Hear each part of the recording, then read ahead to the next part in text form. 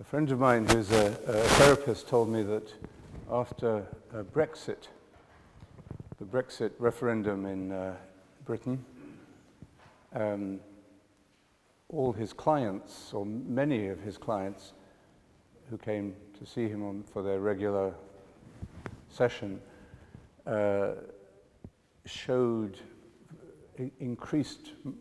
markedly increased levels of anxiety, separation anxiety, fear, just generally very disturbed by the political decision that had been taken in the referendum, and the fears and the uncertainty and also I think from a British social perspective, the divisions that it revealed within the body politic.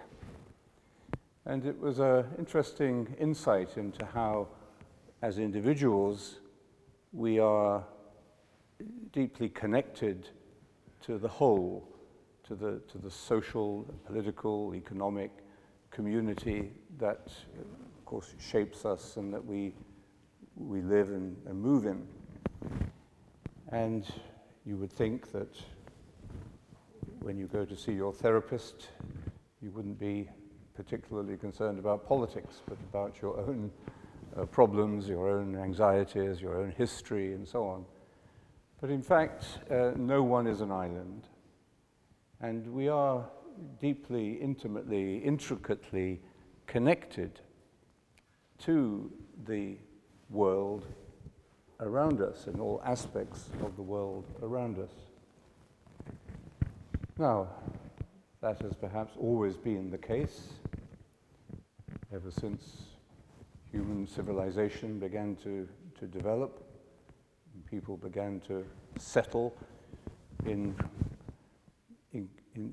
dwelling places, in cities or in forts, rather than just living as hunter-gatherers. And yet the media are development of international instantaneous communication, the media world that connects us with each other, with events around the world instantaneously. We watch a terrorist attack, for example, as it unfolds. We watch the sporting events of the Olympics as they happen. We're there in the moment with these events. That has subtly changed, I think, the relationship of the individual to the planet, to the global community. It has a great potential. It makes us aware we belong to a human family, not just to a little ethnic group or a little nationalistic group, that we belong to a family in which the sufferings of the Syrian refugees touch our hearts just as much or as really as the sufferings of those we are living with. So it has opened up for us new ways, complicated in some ways, but new ways of seeing ourselves in relationship to others.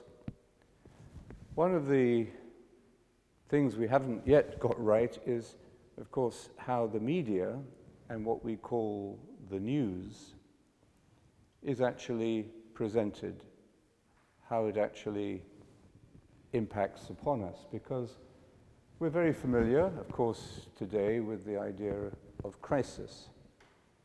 We live with a crisis mentality, so much so that we even crave it, we need it. I was listening to an interview the other day on the radio, some English people who said their fear of terrorist attacks meant that they wouldn't go on holiday, or they just stayed at home. In fact, the statistics are that you're 30 times more likely to be murdered than you are to be a victim of a terrorist attack. But the media, of course, and the graphic sensational portrayal of these events through the media makes such an impact on us visually, emotionally, that we very easily lose perspective. We actually live in a less violent world than perhaps 100 years ago, but if you look at the statistics. But we're much more conscious of these critical events. So we live in this crisis mentality, even to the extent that we need it, that we need sensational news. I'm always struck by Ireland, which is a very, I think, one of the more peaceful countries in the world. But when you listen to the Irish news, it always begins with a tragedy, either a crime, a terrible crime, or a terrible car accident. It always begins with something like that. And it's become, I'm sure it's just become a habit. And if you didn't begin the news with that kind of story, people would say, oh, nothing happened today. So it's almost as if we need a daily dose of fear. It becomes a kind of addiction. And in that sense, if we are plugged into the media, as most of us are, and saw some of you doing your emails this morning, if we are plugged in to that extent, then this climate of fear and sensationalism is one of the real forces we have to reckon with, because it undermines anything like a contemplative life. It's filling us with a continuous sense of anxiety, of nervousness, and of fear. And fear, as Jean was saying yesterday, is perhaps the real opposite of, what did you say it was the opposite of? Of peace, and the opposite of love as well. Hate, aggression is, often is a perversion or a distortion of what was originally love and fraternity and companionship. But when we feel those we have loved have betrayed us, or our fraternal relationship has been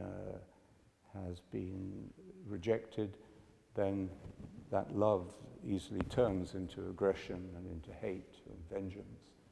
But the real opposite of love, as of peace, is fear. And fear is a big addiction in our culture and in our ways of communicating and interpreting ourselves.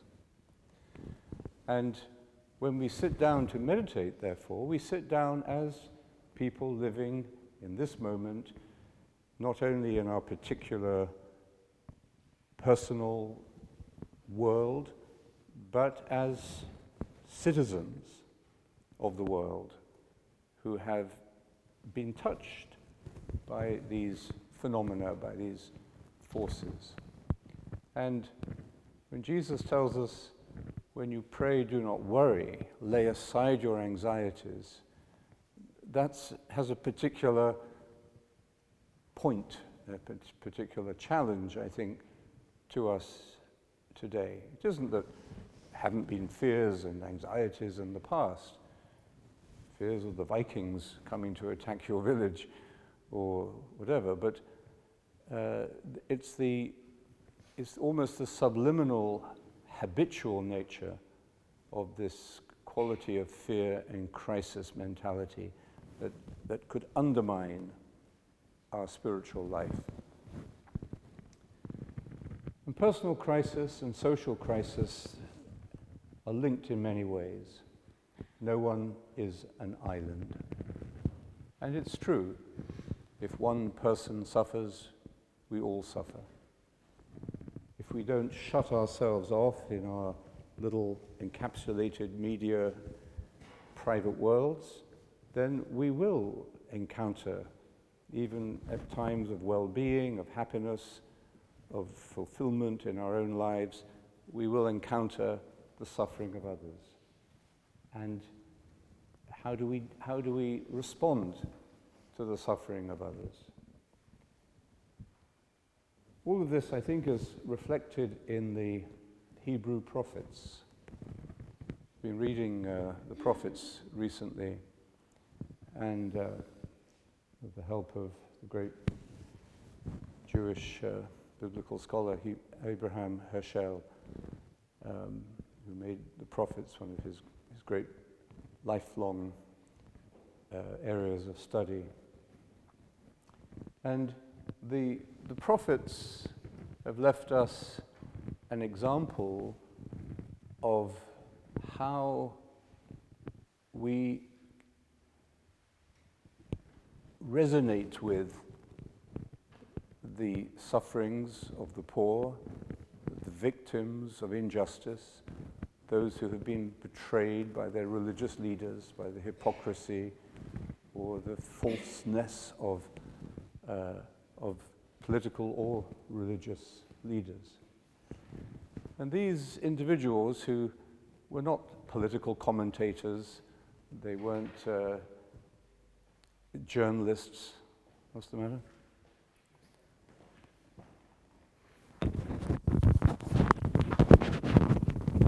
Have to start again from the beginning? Faster. Okay. So, they weren't journalists, but they were reluctant spokespeople for those who had no voice, for those who had been excluded, rejected, unjustly treated, betrayed. They didn't want to be in this role because, first of all, they got into trouble for it, or lost their own lives, or found themselves driven out of the town, or found themselves put in the stocks, or stoned, or found themselves in great levels of anxiety and fear as they ran away from the situation that had overwhelmed them. So they weren't sort of just part of the chattering media class when they stood up in the temple or in the synagogue and spoke their mind. They were pouring out their heart, in fact. And they were slightly extreme individuals. They weren't normal. They overreacted, perhaps you might say. We live with lots of levels of injustice and lots of things wrong with our society, and we shrug our shoulders. That's politics, corruption in politics, corruption in the banking world. We doesn't make us feel very good, but we have to live with it and move on. But these get on with our own lives. But these individuals were abnormal. They felt these injustices deeply and personally, and could not restrain themselves from speaking out against it and warning. Of course, they are the great examples of the warning that injustice, hypocrisy, the betrayal of responsibility, all of these things threaten the stability, the well-being, and the future of any society or any community. And the prophets saw this, understood this so deeply. This was their warning. You're going to destroy yourselves if you carry on like this. This is what they were saying. And do something about it now. Don't just cover it up and wait for the next crisis. So they were extremists. They were unbalanced people in many ways, but they were calling their contemporaries back to balance. And when they spoke to God, when they turned themselves towards God, from whom this passionate sense of justice came, it was often to argue with God or berate God for having put them in this position. But they also, in a sense, represented the people to God, asking God's mercy on the people, on their blindness, on their apostasy, on their infidelity. And yet, when they turned towards the people, they were representing the absolute standards of divine justice, of divine mercy, divine love, and that these were absolute realities that human beings should not ignore. So they were conflicted people because they had to relate to their experience of God and to their experience of community, their experience of their social and political experience as well. So not surprisingly, they were pretty turbulent people. They felt deeply the social, economic injustices, the religious fraudulence of their times. And yet, even as they struggled with their own feelings and their own sense of responsibility, sometimes trying to run away from the responsibility that they had, but being drawn back to it or feeling that God was pursuing them, their ultimate effect was to recall people to their senses. So today we have terrorism, we have Brexit, we have refugees, we have Syria, we have Mr. Trump, we have Poland, we have Hungary, we have Turkey, we have the Ukraine. Every day there is a crisis story or a deeply disturbing story of a shift in social, political ideology, often towards the extreme right. And so we have a sense very often that we are part of a historical cycle that is coming to an end. And we're unclear where this takes us next. In Europe, at the moment, we're totally unclear about what's going to happen as a result of Brexit. And we're unclear about what we will have to pass through before we get there. So it's not only individuals who are cracked, but also our traditional political and social institutions, structures as well, the world itself.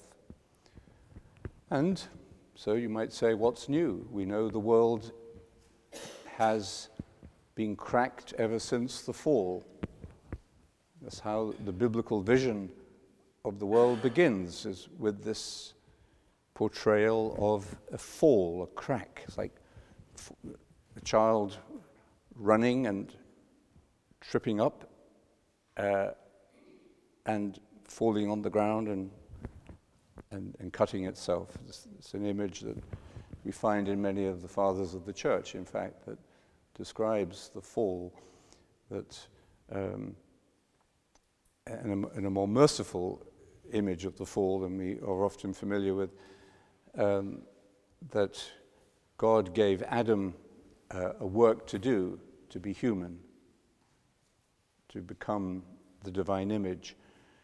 And Adam ran off so enthusiastically with this mission that he fell into a big hole and fell down into the hole, which was a narrow little hole, and he got stuck in it and couldn't move. This is the fall in the imagination of the fathers of the church.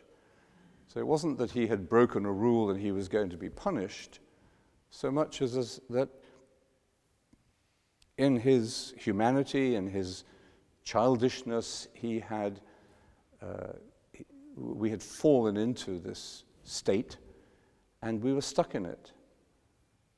And then God, in his mercy, sends Jesus to pull us out of this pit that we've fallen into. That is redemption. So it's a much more merciful and healing, therapeutic image of the human condition than the more legal one that we have become familiar with through other commentaries. So the world itself is cracked, and we are cracked as individuals, and the relationship between our personal brokenness and the brokenness of our society is a complex and intricate relationship. We can't separate them. It's even difficult to say which comes first. Is it the personal fall, the cracks, the faults in our own human psyche, the conditions that have formed us from childhood, or is it the world around us with its levels of corruption and falsehood? But just as the light comes through the cracks in ourselves, and this is our personal experience of redemption, our personal experience of healing, this may come to us, in an extreme way when your life is destroyed by alcoholism and can be turned around at some mysterious moment of grace when you take the first step and you say, I can't do this by myself. I need a higher power. I need help. It doesn't matter how I define that higher power, but I need something, someone. And of course, in the 12-step program, God comes in the form of the group, of the total honesty of the weekly group, and the particular care and attention of the what do they call them? The sponsor, the person who you can phone at any time of the day or night without charge. When you are in a crisis, when you're about to go back on the drink. And that very powerful, it's one of the most powerful spiritual movements of the 20th century. And that very powerful movement is not institutionalized, it's not commercialized, it didn't go for sponsorship, it just developed through the human need for help, for healing. And in the process, and of course it came from a deep Christian faith as well, although it didn't impose that Christian belief on the people who were benefiting from the AA movement, but it didn't hide the meaning of the higher power, the meaning of God. Every one of the 12 steps refers in some way to this higher power, especially the 11th step, through prayer and meditation, to raise our conscious contact with God as we know God. So this extraordinary movement manifests to us, I think, how in our deepest, worst moments of weakness, of brokenness, of despair, the light can come in. And then it can turn that crisis and that despair into a new life, a way of hope, a way of confidence, a renewal, a new creation. So that can happen through an addiction. It could happen after a terrible divorce. It could happen when your career is destroyed, but for one reason or another, because you've been made redundant, or it could happen through a psychological illness, depression. It could happen even in the most painful bereavement, when your partner in life has died and you find yourself after many years on your own. So these are moments of brokenness in human life which none of us would wish upon ourselves or others, but happen. One way or another, we're not going to be able to avoid such moments. And we know through, and that's why it's so important that we bear witness to our own healing, that we can explain, describe to others how this can take place and offer hope. I was talking to somebody once who was in a very dark and dangerous place and thinking very seriously about suicide. And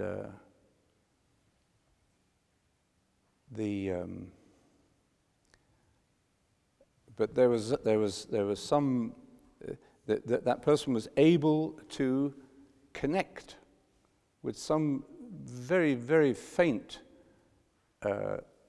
sign of hope. And that little glimmer of light, hardly a spark, was enough to hold on to through this very dark and thick night that they were in.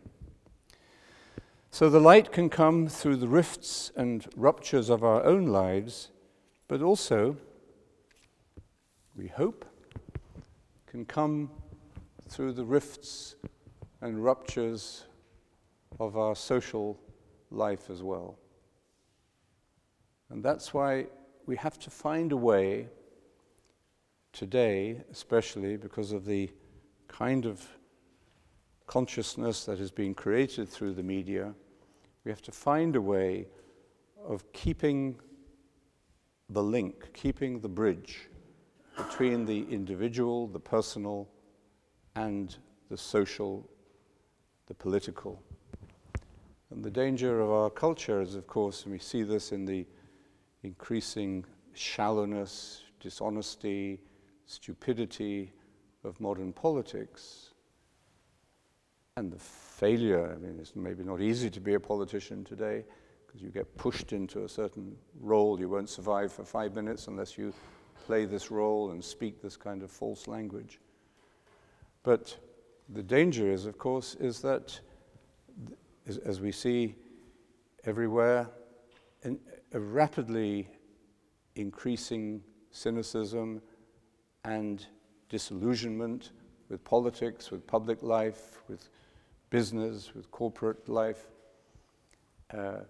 and therefore an increasing isolation of the individual. There's nothing I can do about this. The world is corrupt. The politicians are all corrupt. The banks are all corrupt. Big corporations don't pay their taxes. Little people pay taxes. So why bother? But this is a terrible danger, both for the individual and for any hope that our society has. And this is where I think the bridge between these two aspects of ourselves, because we are both personal individuals and solitary people with our own unique history, and we are social animals, and we are conditioned by our culture and by our society, and we have responsibilities to it. So these two aspects of ourselves, reflected in the teaching of Jesus, the solitary and the communal, we have to find ways of holding them together through this time of crisis. And I think this is where the spiritual wisdom and the contemplative life today and the experience of community is absolutely the first priority. Even light needs a medium to travel through. No light escapes a black hole. And this medium that allows the light is the contemplative consciousness, which is contemplation. That's why in the Christian wisdom, contemplation is not the preserve or the privilege of a few mystics. It is essential to the very daily existence of the follower of Jesus. And this is perhaps one of the great contributions that the Christian contemplative wisdom has given to the universal tradition, is that it is universal. It has been democratized. In the Greek world, I mean, Plato and the Greek philosophers all believed in contemplation, but they didn't think slaves could achieve contemplation, or that women could achieve contemplation. It was a very few highly educated, highly refined people living a very specialized and privileged kind of life who, if they wanted to, could devote themselves to the cultivation of these higher states of mind and of civilization and culture, and perhaps would become nice, generous, good slave owners and treat their wives with respect. But it was regarded as a very, privileged position. And Christianity, which of course began with the hoi polloi, began as it was a mixed religious movement. Of course, you did have some higher members of society, but generally it was the butchers and bakers and candlestick makers and the slaves. We know that from the New Testament. This was a very mixed bag of followers of a religion that the Romans didn't even think was a religion or a philosophy. It wasn't a religion because it didn't contribute to social stability, didn't support the status quo, and it wasn't a philosophy because it was based upon such an absurd premise. Faith in this Galilean resurrection. So it didn't really have any credentials.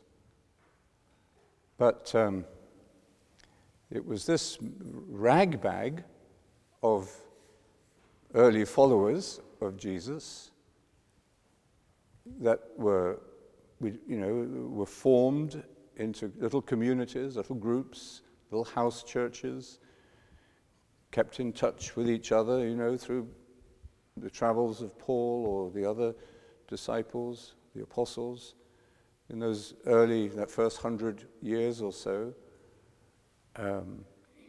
It was in that period, which we don't know so much about, that the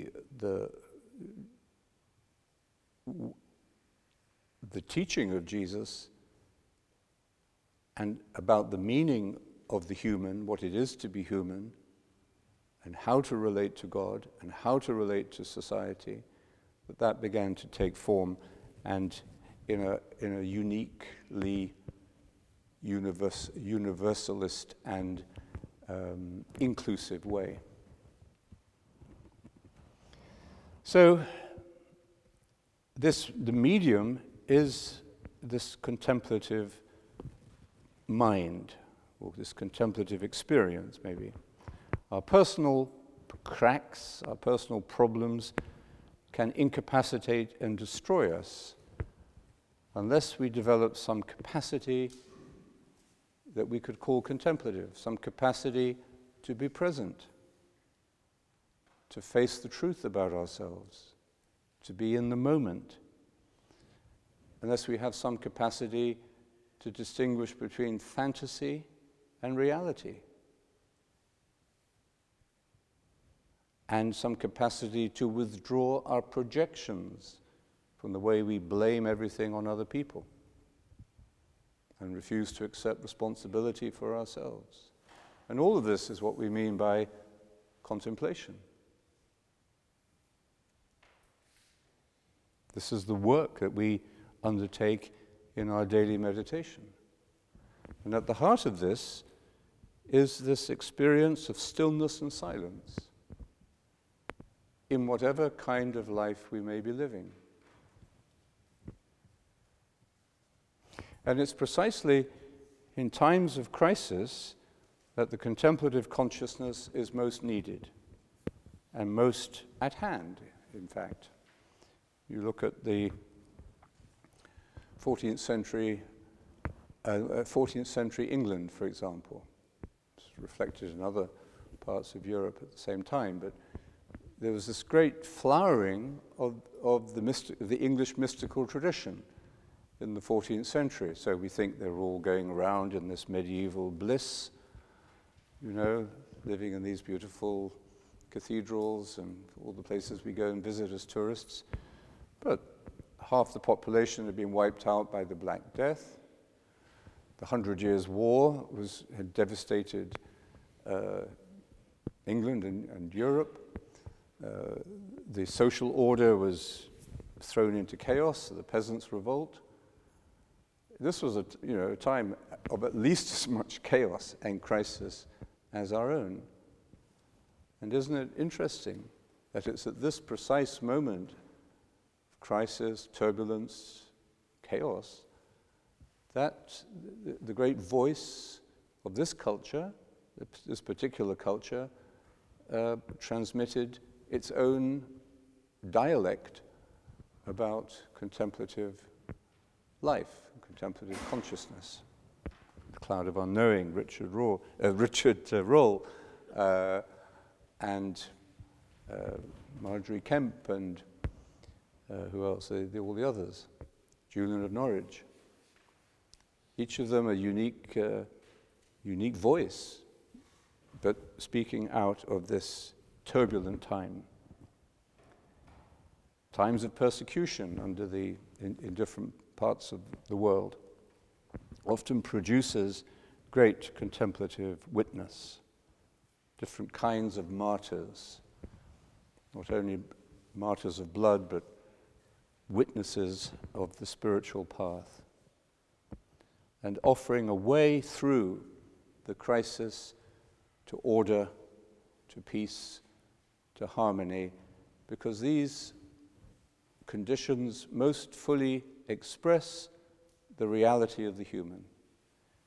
It's when we are in harmony, in peace with one another, when we share order, that we can most fully grow into our human potential. And when humanity sinks into chaos, into inhumanity, and the 20th century has shown us many examples, almost continually examples of that, then it's at those times that a spiritual renewal is most needed.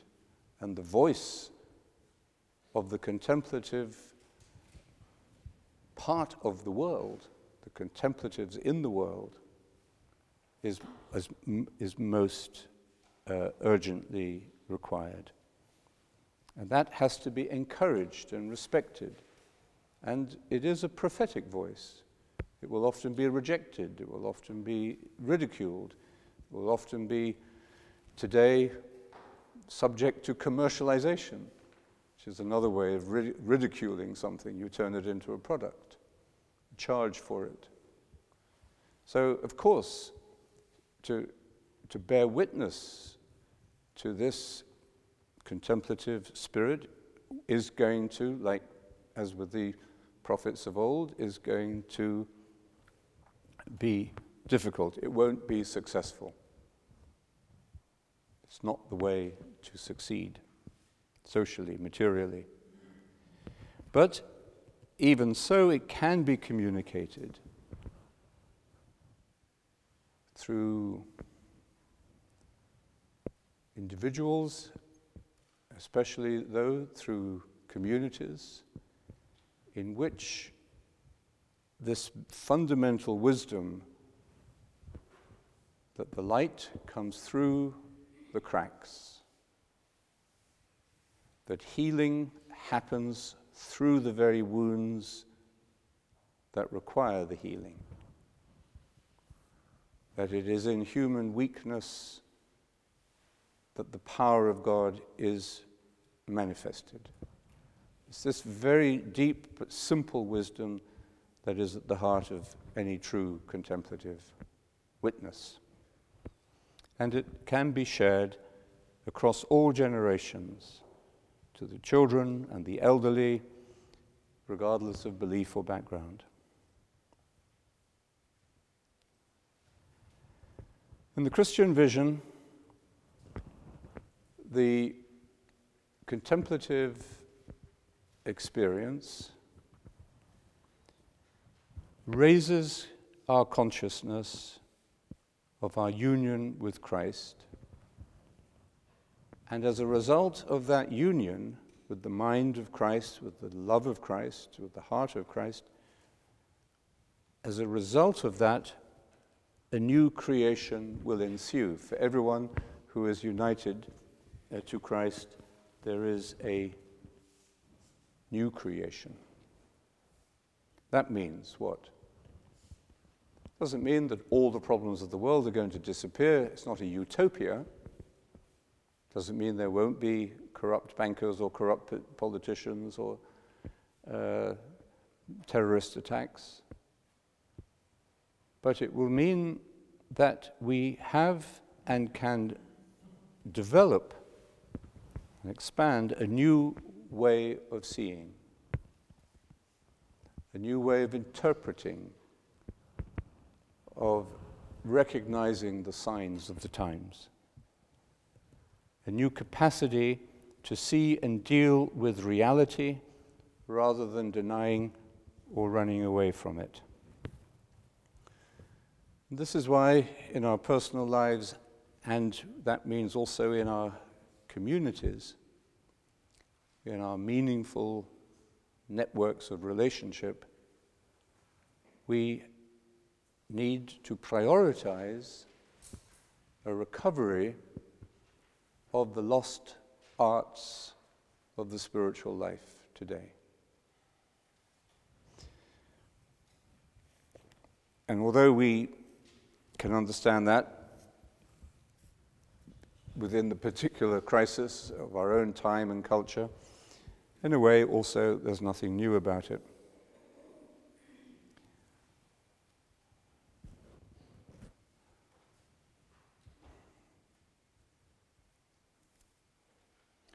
Watch yourselves, or your hearts will be coarsened with debauchery and drunkenness and the cares of life.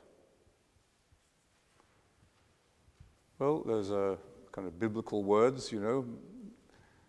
You don't hear many politicians speaking about debauchery and drunkenness, the cares of life, but we can recognize those in our culture, the excesses, the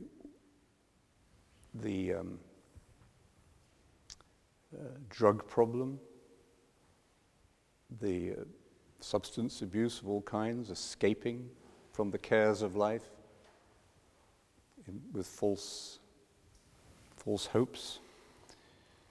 So watch yourselves, or your hearts will be coarsened. What is the heart? The heart is that sensitive organ of consciousness which allows us to see God when it is pure. And it's our heart that we give to another person whom we love. If our hearts are coarsened, they're not working. They are covered up with so much grime or so much cholesterol or so much plaque or whatever it is that coarsens and hardens the heart, that we are incapable, for the time being anyway, we're incapable of seeing God or seeing the other person as they are. And there is no greater tragedy for any human being than that. There's no greater tragedy than for any culture to have become so habituated to these coarsening activities that the majority of its citizens suffer in this way, are unable to see each other, but live in little bubbles of individualism and self-centeredness. So watch yourselves, or this will happen, and that day will be sprung on you suddenly like a trap. Well, here Jesus is speaking like the prophets. He's warning us, if you keep going in this direction, that's where you're going. There's a great Chinese wisdom saying that if you keep moving in the direction in which you are going, you will arrive at the place you're going to. That really is what the prophets are saying, isn't it? Just change your course. Metanoia. Turn around. Or this is where you're going, over the. For it will come down on every living person on the face of the earth. There is a day of judgment, a day of reckoning. There is a point of no return. This isn't God's punishment, this is our mortality. This is the way things are. And if we are not prepared, we will experience this as disaster. But it isn't necessary. We can live with our mortality. We can live with the pains and fears of life without being overwhelmed by them, provided, as Jesus puts it here, we watch out. We're always saying to each other, take care, see you later, take care. Watch your step. Take special care. Somebody writes to me and says, take special care. So he says, stay awake, praying at all times for the strength to survive all that is going to happen, and stand with confidence before the Son of Man. Stay awake, praying at all times. Well, isn't that what we mean by the contemplative life? So the Christian vision is that our recovering the lost arts of our spiritual practice, rediscovering what praying at all times means. Doesn't mean going to church the whole time. It means opening up within ourselves that prayer of the Spirit, which is continuous and which is our deepest experience of prayer. As John Main insisted when he was teaching about meditation. Meditation is the prayer of the heart, but it's not my prayer in any individualistic or consumer sense of being mine, but it is my way into the prayer of the Spirit, the prayer of Christ, his prayer, to go with him, in him, through him, to the Father in the Spirit, with each other. So the call of the prophets down the ages is reflected in this saying of Jesus, to stay awake, to correct the abuses that would coarsen our hearts. We have, every magazine now has a lifestyle section, and they're all referring to this in a very light and diluted and slightly consumeristic way. Get your life together, do this, try these tricks, or go to this resort, or, all these little rather consumerized bits of diluted spirituality, reflecting a hunger within our culture for spirituality, for contemplative consciousness. So the call of the prophets, which is undiluted, it's full strength. And that's, of course, what you would expect to hear from the prophets like Jesus. A call back to the narrow path that leads to life. And that reflects, strangely, mysteriously, that call back to watchfulness, to wakefulness, to the narrow path that leads to the good life. That reflects God's compassion for us. And that's really what the prophets are doing. They're engaging with the crisis of the time without denying it, without denying the threat that it poses to our future. But in doing so, they expose and communicate the compassion of God for creation. Abraham Heschel speaks about the prophets as being consumed by an experience of the pathos of God. And this, of course, is deeply biblical, deeply Christian, different from other spiritual wisdom traditions. That ultimate reality that God is suffering with us and suffers for us and will not betray his covenant with us. In other words, will not in any way devalue our own divine likeness, the freedom that we have, the dignity we have, the capacity to grow, to transcend, to become godlike. God isn't going to betray that covenant built into our initial software, our initial creation.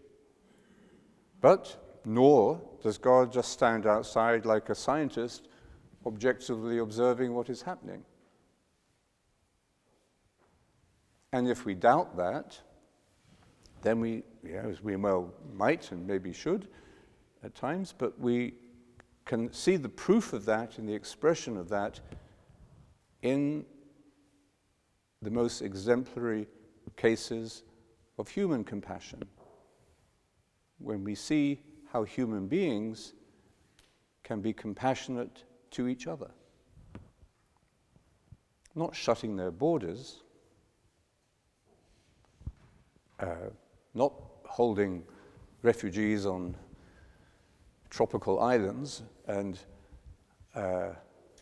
keeping them away from, or not just shoving the mentally handicapped into institutions,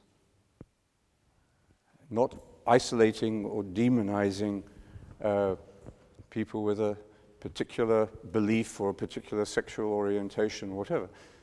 So, but truly engaging with the people we meet or the people we know are in our world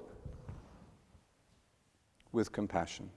And when we see that, we have seen an example of the divine compassion, or how the divine compassion works.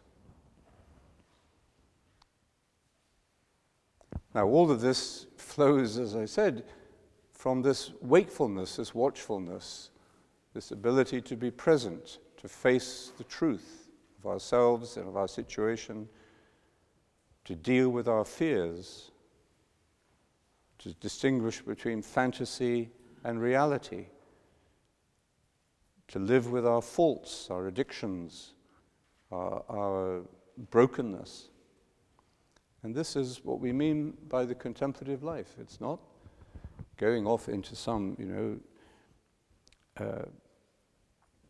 utopian cloister.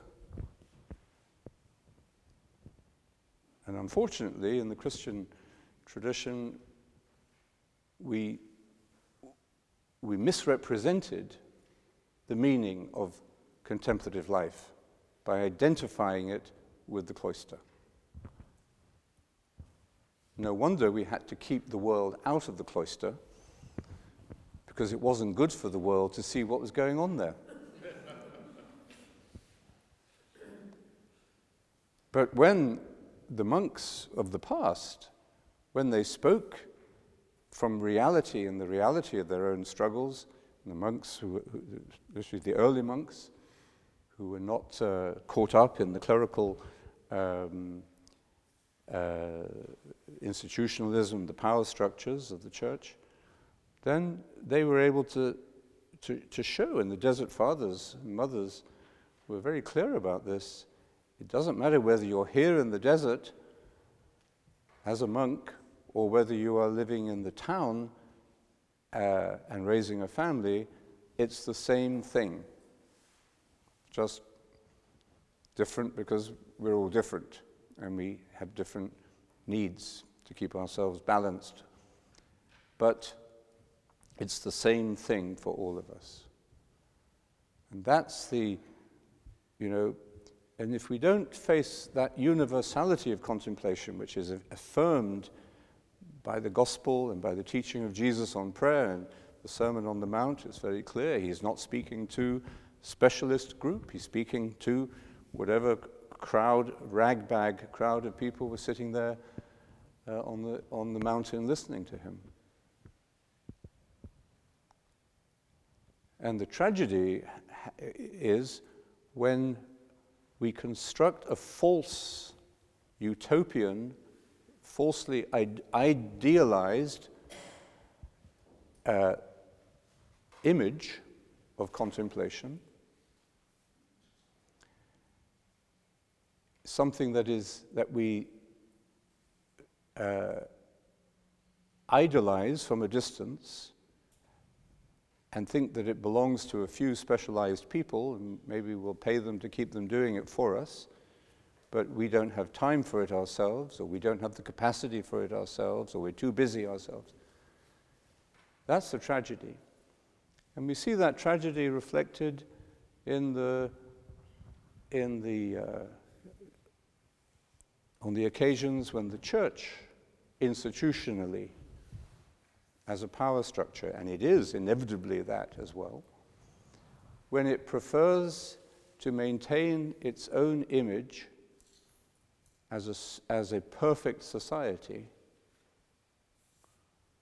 and it has done this over the child abuse scandals.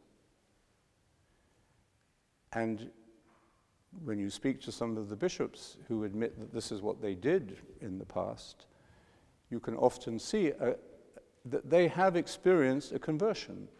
They didn't know that's what they were doing until they looked back retrospectively and saw that was what they were doing.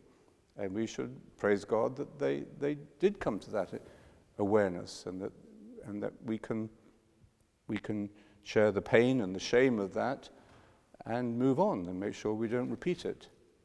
So it's not about just kicking the church or leaving the church or hating the church because we all do it. We all construct these false idols, and then we defend those idols to the bitter end, because those false idols give us the excuse of avoiding ourselves and of refusing to admit the cracks and the faults and the weaknesses within ourselves as individuals. So the contemplative consciousness, what I'm saying really is that this is of a universal importance across all generations, all ages, all backgrounds, indeed all traditions and cultures, that it is essentially human. And if it is not essentially human, Jesus would not have described this in his teaching on prayer and linked this contemplative experience, this contemplative consciousness, to our social relations with each other.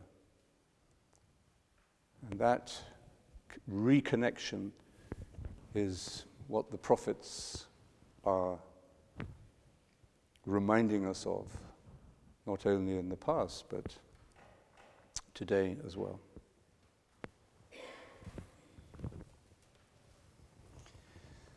So we have a little time, but why don't we just take a few moments of quiet, and then we could take a few moments if anyone would like to share any thoughts or raise any questions. Let's just take a few moments to be quiet together.